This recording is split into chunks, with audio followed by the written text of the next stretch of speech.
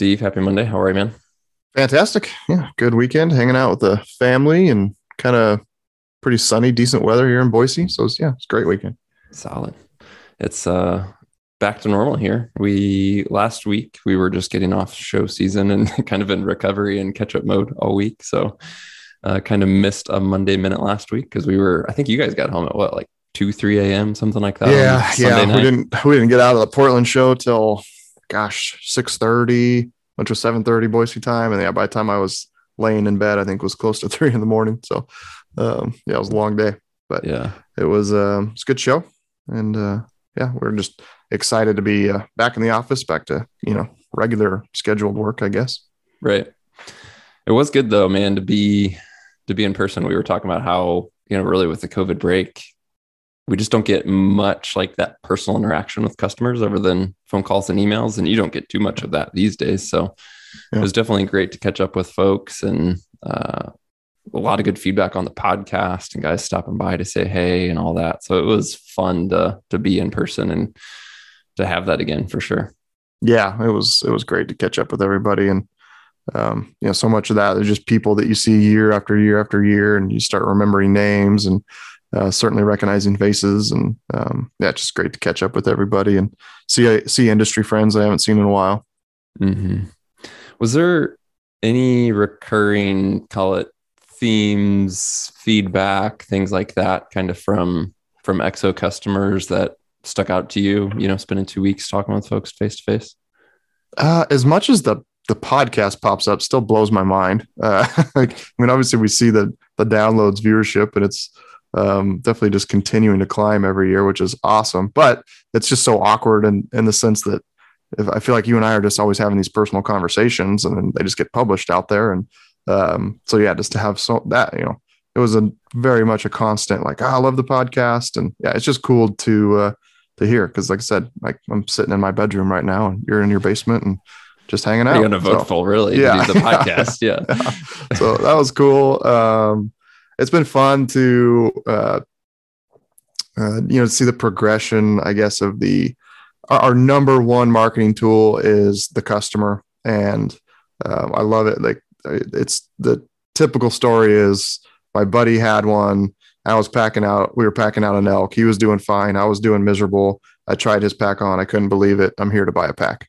Like that popped up over and over and over again. And it makes sense with what we see on online sales when people fill out the, how did you hear about us? Because a friend, a buddy pops up more than anything else. So that was super cool. I love, that's just genuine, honest, like performance feedback that the pack was doing better than what they were wearing, their buddy's pack. So we at Hunt Expo, it was especially busy at that show. And that's kind of if you want to get out and see, new products, visit with different companies, things like that.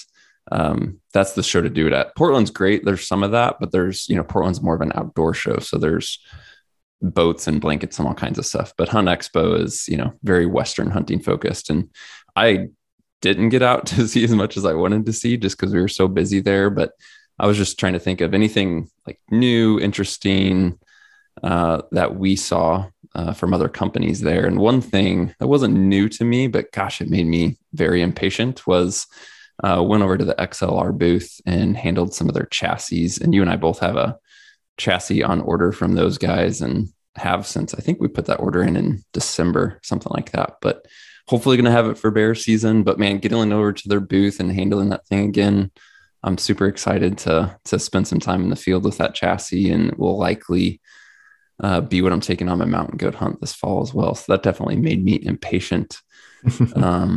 What else stands out to you, Steve? I know you visited a bit with the guys over at Canis Apparel, which was new to us to put our hands on that stuff. Yeah, I've kind of seen those guys pop up online and had obviously never seen any of the clothes in person. They looked, online, and everything looks tidy and clean, and they've got a good kind of well-rounded lineup. Got to meet with the owner of that company. His name is Ryan. Super cool stuff. Yeah, I'm definitely interested in testing that stuff out and, using it in the field a little bit and seeing how it performs. Yeah. It's very impressed. So, and then back to that XLR chassis. I'm jacked to get that thing and I've been, for Idaho, you don't really need a folding stock. I mean, we're just not in that much brush, but all the trips to Alaska, it's the ability to fold that stock and then just navigate through the brush. Even like definitely while you're, just hunting is going to be nice. But like I was going back to Kodiak and packing out the one buck I shot, and all of a sudden it's kind of hard to navigate the brush with the barrel sticking over your head when you got like 20 pounds on your back, but all of a sudden you got 100 pounds on your back. Then it's really hard to like bend that extra 6 inches down to have your barrel clear through the brush and stuff like that. So that ability to fold that stock up, man, that's going to be freaking awesome. I'm really excited to get that and try it out. So a little nervous about the like magnesium carbon or the magnesium kind of metal touch to it, like just going to be cold on the hands versus the carbon's really nice to carry. So on those cold mornings, certainly probably gonna have to put gloves on more often than not, but that's the only downside I see. So is kind of your plan to get it, drop it in your Creedmoor, see how it goes this spring, summer, and then potentially take it on the sheep hunt? Yeah, absolutely. Yeah. That's kind of where I'm at. Same thing with goat. It's like, I want to spend more time with it. I've handled them, but only briefly. I've never hunted with one. So I'm just really curious this sounds great. I'm super excited. Let's see what it's actually like when, I'm holding it and hunting with it for 5-6+ days. Yep. Cool. Another random one is, I mentioned at the Portland show that not everything's hunting focused. And I was walking around one morning actually to go get a coffee and swung by a small booth. And there was a food company there. It's called Range Bar.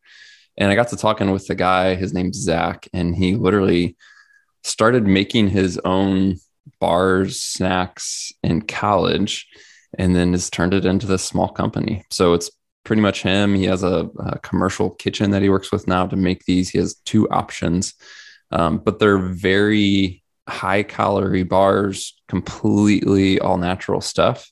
And I tried one, sampled, and it was pretty dang good. Bought one, enjoyed it. So it's one of those things where I'm just, you talk about trips, especially longer backpack trips, and we always kind of harp on wanting some variety, because eating the same thing like day after day after day just gets old. And then things like those big Sir bars, which we've talked about on the podcast, are great, high calorie. I think those are 600 calories. And so they can get you from like breakfast to lunch without cooking. And this Range Bar would be another option that's similar. It's 700 calories for the whole thing. But just like a big Sir bar, sometimes I'm taking that over, 3-4 hours and not all at once. And so having another option kind of in that similar high calorie, no fuss, easy to consume, hopefully long lasting. I'm curious to get some of those and get him in the field. And he's not a hunter, but came from a mountaineering background. And so he was doing some things when he was making his own bars, like making sure that they didn't freeze in really cold conditions and stuff like that, which obviously applies to us as hunters. So that was just a cool little thing that I saw, and I'm definitely going to check out more. Awesome. Cool. One thing, Steve, that always comes up, like we're always giving each other a hard time when we're hanging out, especially with Jake, of course, and other guys. Co-host. Triple co-host. So one of us does something stupid, and it's an oft repeated phrase of like, I remember my first time. So, apply that to anything. I can't think of a specific context, but we're always giving each other trouble of, you go to do something. It could be as simple as like walking into the door, but you trip or whatever. It's like, oh, I remember my first time I did that. And we always say that as a joke, but then we're like, this would be a great podcast series. I remember my first time. And so we already have some stories in mind from our own experience. We have some previous podcast guests and friends that we're going to talk to about their first time. And these could be funny moments, serious lessons learned, what have you. I think there's going to be a big variety of what sticks out to you if we talk about hunting or backpacking or whatever, and think, I remember my first time. And I thought it'd be fun to throw that out to listeners too. Like, hey, I remember my first time. And maybe, again, it's a funny story or like a really unique situation or lesson learned. So all that said to say, listeners, if you have a great I remember my first time story. Send us an email to podcast@exo-mountain-gear, and maybe it's something we'll get you on the show to talk about and probably share some laughs about as well. The goal is just do a series, and they're like, 5-10 minutes long, super short, but just good little funny message in there or something learned. Yeah, it's gonna be really fun to do this. Yeah, you said yours was gonna be at what, your first backpacking trip? The first backpacking trip I think is probably my best one. So yeah. All right. Well, first backpack hunting, actually solo backpack hunting trip. Right. Yeah. Perfect. All right. Diving into listener questions. A short and sweet one. We don't talk about this much, but it comes up pretty frequently. It came up at shows. We had guys asking, we get emails and Instagram messages and all kinds of stuff. Does EXO have a pro staff? And if so, how do I join? You don't really have to answer those questions too much anymore, Steve, but how do you answer those questions, or how would you talk about that? No, we don't. And that just stems from me hating is a strong word, but disliking how some of that works. Right. And that mainly ties into just social media and people like, oh, I've got X amount of followers, you should give me a pack for free and I'll, represent you and blah, blah, blah. I could just care two craps about that stuff. So yeah, for us, it's always been, we certainly have guys that we take care of, like we either give pack discounts to, or we give them a pack for free, but that's because they've bought and used our stuff. They're legit hunters. They're good, ethical guys, like people that we get to know. We're not, if you're going to represent EXO in any form or fashion, I want to know who you are before we just, work with you as far as a discount or a pack goes. So that's pretty much what that is. Yeah. We've just never had a pro staff. I mean, it's just something that's always just turned me off. Yeah. You could probably elaborate further. I haven't had to answer that question for a while. Yeah. I mean, that's the answer. It's one thing that I've, from my own previous experience, had been on like the pro staff of things like bow companies and stuff in the past, pre-EXO. And to me, it's one of the thing that there's several that they don't like. I don't want to go on the rant, but the fundamental issue I see is people who want to represent a company or product that they don't have experience with. Yes. Simply because they want something for free. They want something for free and they think there's an opportunity to do it. And as you said, like in the outset, like we want people who, yes, love the product and whatever, even regular customers. And we talked about that, like the number one reason people buy something from EXO is because a friend told them about it or shared it with them. Like we love that. But we want any exposure of the product to be from real use. And so if you think of like a pro staff, it's like, well, are you even using the product now, or are you just out shopping for an opportunity to get something for free? And that's what bugs me. I mean, that it was the same way, like, again, going back in time, I was on pro staff with Elite Archery for quite a while. And I was already shooting their bows. I already 100% loved them and was on board. And then an opportunity came up of like, hey, do you want to help us out and work some shows and do this and do that? And that makes a lot of sense versus blindly, as you said, Steve, like, oh, I'm cool on Instagram, give me a pack right, and I'll share it with my followers. Is two completely separate things. So, if you guys are, because we get people who reach out for different reasons and do have different platforms or whatever you want to do. And again, a lot of times it comes back to us of like, do you actually use the pack? Do you love the pack? Maybe you're interested in trying the pack and we can work something out, but it's not going to be like you're on the pro staff deal. So, so on our recent Monday Minute, Steve, I think it was the one in the truck on show season, we were talking about Basecamp water filter options. And you mentioned Ketadine's Be-Free Basecamp filter, and that you had been using that. So we actually got a follow-up from a listener who had also been running that exact system, the 10-liter model. And he said he's been running it for about 3 years.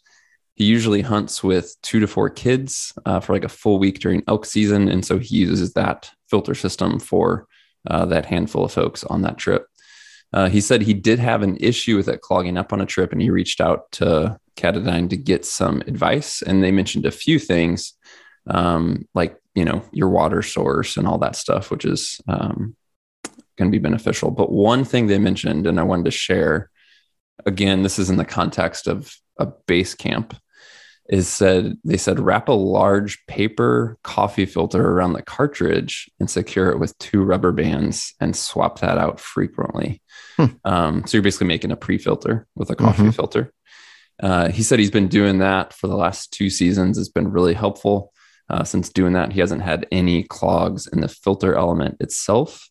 And he said he's specifically been amazed at how much sediment the coffee filter catches, even when it looks like he's filtering from a very clean water source.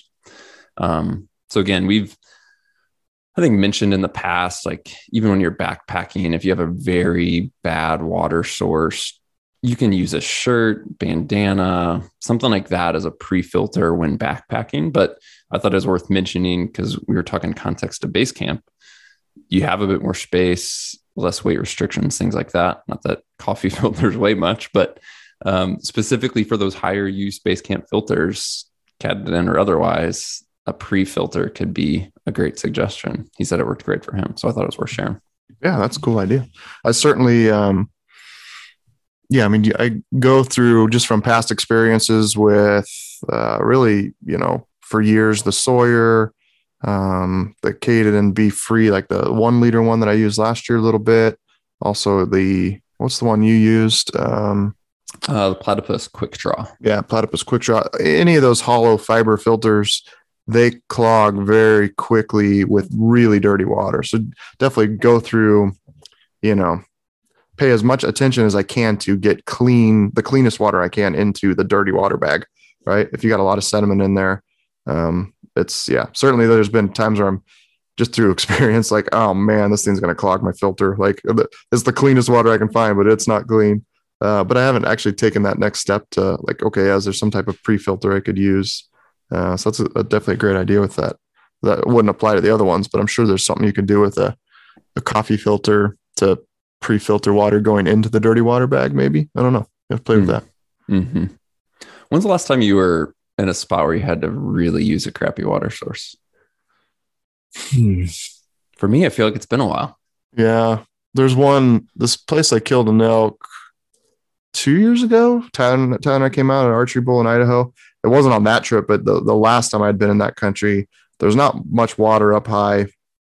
And I had to filter out of this wallow that was just, just like, I don't want like, no matter how many times it filtered, it was just freaking yellow colored water. It smelled like elk piss, like I remember, like, I think I ended up like, I drank one and I was like, that's disgusting. And I tried boiling it just to like make myself feel better. And that was still disgusting. And then ended up like, screw it. I'm going to hike down, like, it's like 3,000 feet back down there to the water. Ended up doing that the next day. So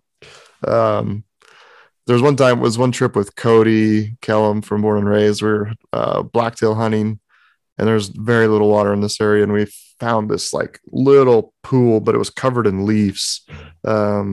And that it had just like, it was like drinking leaf tea. You know what I mean? Like the water was just yellow and you kind of like, it's yellow in the dirty bag. And typically like, you filter it through and it cleans all that stuff out, but it just stayed yellow. And that was pretty gross water to drink. But that's been 5 or 6 years as well. So hasn't been bad. On our sheep hunt in 2020, right at camp, like for a camp and like the first half mile above camp, there was this what would that be? Just lead. It was like this orange mud. And that was strong taste to that. And we had to hike above that to get water, but above it was crystal clear. So yeah. Other than that, man, I mean, usually finding clean water is a matter of even in dry climates, a matter of effort, right? And I'm definitely, getting wise in my old age of 37 that like when you come across clean water, just fill up the freaking bladder and don't try to skimp because it just inevitably bites you in the butt. It's like you don't want to pack the extra, 3-4 pounds of filling it halfway versus full. But yeah, having a lot of water, I know I perform better when I'm out there if I'm staying really well hydrated. So having water is never a bad thing. Mm-hmm. You mentioned Cody, and it made me just think of a timely reminder if folks are interested. I guess it was last week on Born and Raised YouTube, they released the first of 2 episodes from our Kodiak trip with Cody Kellum. And I know that the other one is coming tonight. So just a heads up for folks, if you want to see some of the footage from Kodiak, again, which we've talked about in the podcast from this past November, that second part is going to happen tonight. So we'll leave a link to the Born and Raised Outdoors YouTube in the show description if you guys want to check that out. I'm pretty sure this is episode 2 where he kills a buck with a pistol, which is pretty dang awesome footage. Like he was wearing a GoPro, which makes it look like a first person shooter video game basically, and then you were over his shoulder filming accidentally in slow motion, but actually turned out to be a great accidental strategy. So, that footage is coming tonight. I should say for you, Steve, that footage is dropping tonight.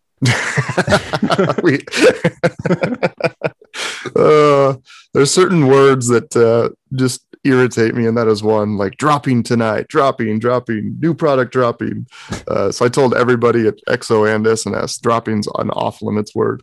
And I added a few more to the list too. I was just game changing. Yeah, game changing. New game changing product coming. Blah blah blah. Yeah, I just can't stand corny crap like that. Which all the more makes me want to work it into things. But yeah, so new episode dropping tonight. It's hunting blacktail with a pistol, which you never considered as a game changing tactic. So go check that out.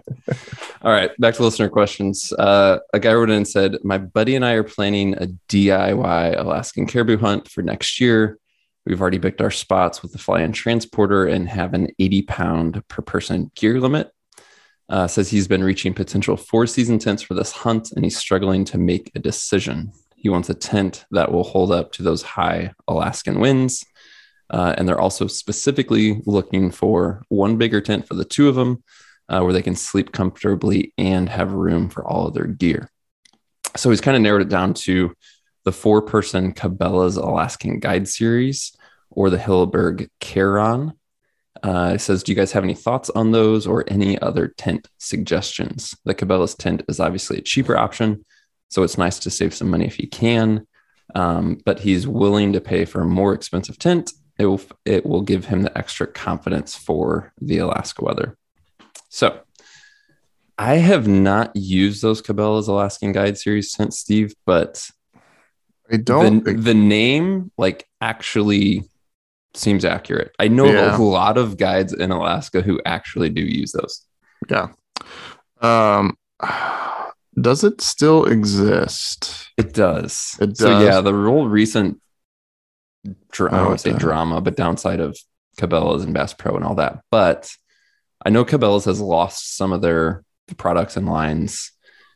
I did see them still available though. I can't tell you that they haven't changed, which is one caveat I was going to throw out there. But historically, they've been great tents, especially for the money. Yes. Yeah. And guys truly do use them in Alaska. So yeah, it looks like they did. For a while there, because Bass Pro Shops had, I specifically remember going through this when we planned our caribou trip up there in 2019. And I ended up getting this big old Hilleberg. I can't remember the name of the Atlas. That's what it was. But I wanted to buy the Cabela's one, but they were like discontinuing the larger version of it.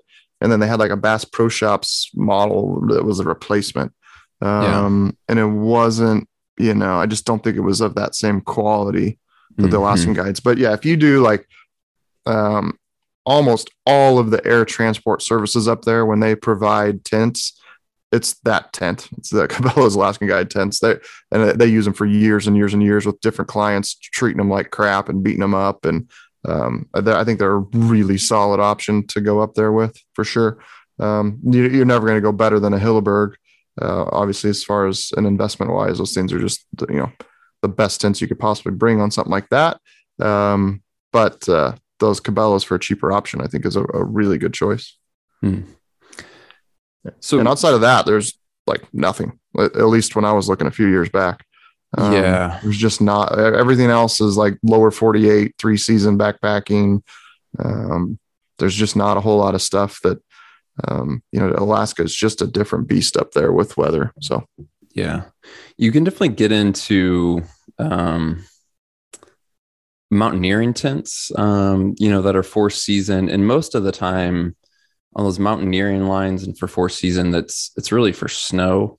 And the structure that comes with that, yes, is going to help with wind for sure. So I'm not saying that those aren't suitable, but oftentimes those are still adding up to be pretty dang spendy as well.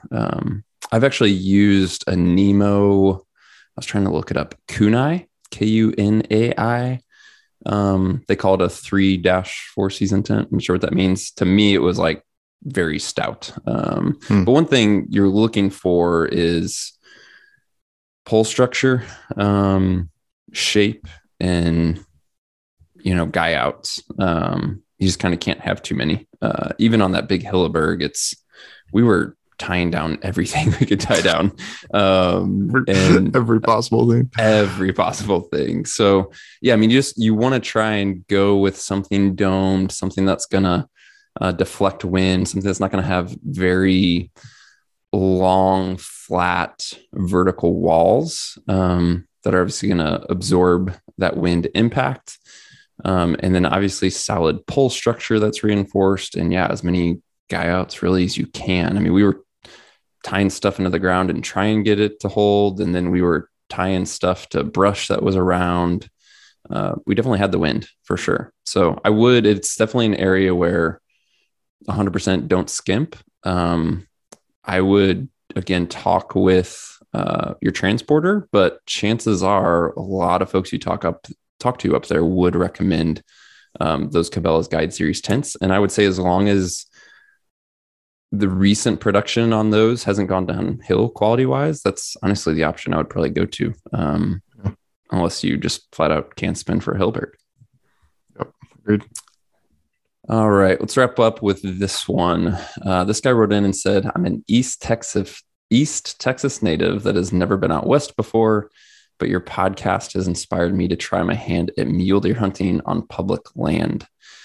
I've started researching gear, and it's so different from the gear I normally need for where I live. He says he's come to glassing tripods and tripod heads, and he's narrowed it down to a couple of options. It mentions the Slick SVH 501 and then the Sirui VA5. He then says, I'm not sure if I'm comparing apples to apples, but each head seems to come on a couple different popular combo units. By that, he's meaning tripod and head combinations. Then he says, for a guy who has never glassed or used a tripod, so he has like zero experience, what are the differences in these heads? And should he be looking at one of these options or look at something else? Should he be looking at ball heads? So he says, I'd love to hear what you guys think for a good entry-level system for a guy who will travel from out of state and use it 5 to 10 days a year. I know it's a valuable tool, so I want it to be functional, but also not crazy expensive. Yeah. So to me, like what's left out in that is, not knowing what optics he's planning to use and things like that. But where would you start for him, Steve? Yeah. So the SVH 501 head sucks. Just throw that one out. So boom, you're done. Yeah, that one's easy. Like if you, on S&S Archery, we sell a lot of tripods and heads and yeah. So we work with Slick a lot, and we sell a ton of their tripod legs. Their heads just aren't there for just smoothness, and they're just not really. When you're looking for heads, you almost it has to be advertised as like fluid video head, because anything else, and that's marketed towards like photography, right, and run camera. Anything else, they're just not. They don't have. It's for taking pictures, right? That's what these companies are designing these for, and it just needs to like. You loosen up the knobs, you point it where you want it, you tighten down the knobs, you're done. Completely different when you're glassing through a spine scope and binoculars. And binoculars, you can get away with more because it's smaller magnification and also a lighter optic. But you get a big, heavy spine scope on there, 65, 80 millimeter, whatever.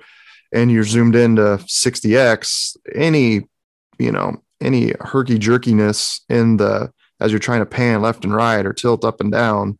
It just makes that glassing experience really hard. It's hard on your eyes because it's these harsh little movements. So that's where like a really smooth fluid head is critically important. The VA5 from Stu-Ray is one of the best of the best. Phenomenal head, can handle just about anything. Really hard to go wrong with that. The downside to it is it's, I think, a pound, maybe a 1 pound, 1 or 2 ounces. That's where this last year we started hooked up with Wiser Precision there on that new head they made. And that for 6 ounces, it's a full 10 ounces lighter. It's not quite a VA5, but man, is it close. Certainly, I mean, I used it all season on my sheep hunt. Took it up to Kodiak. Like, it's a phenomenal head. So a little bit more money, but if you're trying to save every ounce you can, that Wiser Precision, I think he calls it the Nighthawk pan head, is just phenomenal. The other option you'll see out there a lot is ball heads. To me, those are just a complete joke. Even the best ones out there, they're just not going to pan smoothly. Like, anyone who's used one hasn't used a good fluid pan head in the field before to know the difference. There's if you're just using binoculars, you can get away with it'd be okay. But they're just not going to be the same. If you're going to sit in one spot and glass for 6 hours, the glassing experience would be night and day with a good fluid pan head versus a ball head. So, does that answer the question? Yeah, I think it's just important to keep the context in mind. I mean, this guy said very specifically he's going to hunt mule deer. So it's not a guy who's going, I'm looking at this elk spot and it's kind of open country and I want to glass a little bit. I mean, this is a mule deer hunt. Your glassing setup and strategy is going to be critical to your success, most likely, right? Yes. It can vary, based on the terrain and things like that you're in, but, most likely it's going to be very, very important to make or break your hunt. He was kind of narrowing down on the heads, but while we're covering the discussion, what is your, I don't want to say budget recommendation, because there's obviously a line where it's like, in the end, it's just don't go too cheap, right? Like, yes, he's using this 5 to 10 days a year, but really tripods especially are one of those things where, although you can buy a cheap tripod, like, some of them are legit worthless. So keeping budget in mind, like, what would you tell this guy?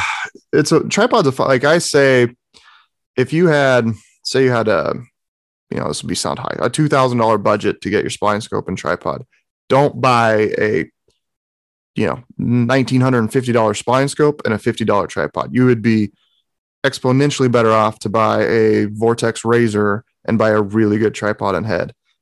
Just because the tripod and head is what's holding the optic, and if you've got a fantastic Koa or Swarovski sitting on a cheap aluminum tripod that literally, if you just like tap the leg on the side, vibrations just kind of radiate through the thing for 45 seconds. It just doesn't work. You're getting a blurry image the entire time, and so sure, it might, you would have to get that tripod as low to the ground as possible. And then every time you panned and every time you just touch the tripod or touch the focus wheel on the spline scope, then you have to like sit back, wait for 30 seconds, wait for everything to calm down, and then you can glass through it. Like, the difference between that and just like, if you got a VA5 head on a good set of like the Slick 624 legs, it's just rock solid the entire time. So definitely the tripod makes the glassing experience. The tripod and head make the glassing experience compared to the glass. Ideally, you have the best of both, but definitely don't skimp on a cheap tripod, I guess, is the lesson. So it's really important. So, and it's tough to spend, you're probably $350, $400 on a VA5 and some legs, some slick legs, but definitely worth it for the long-term investment.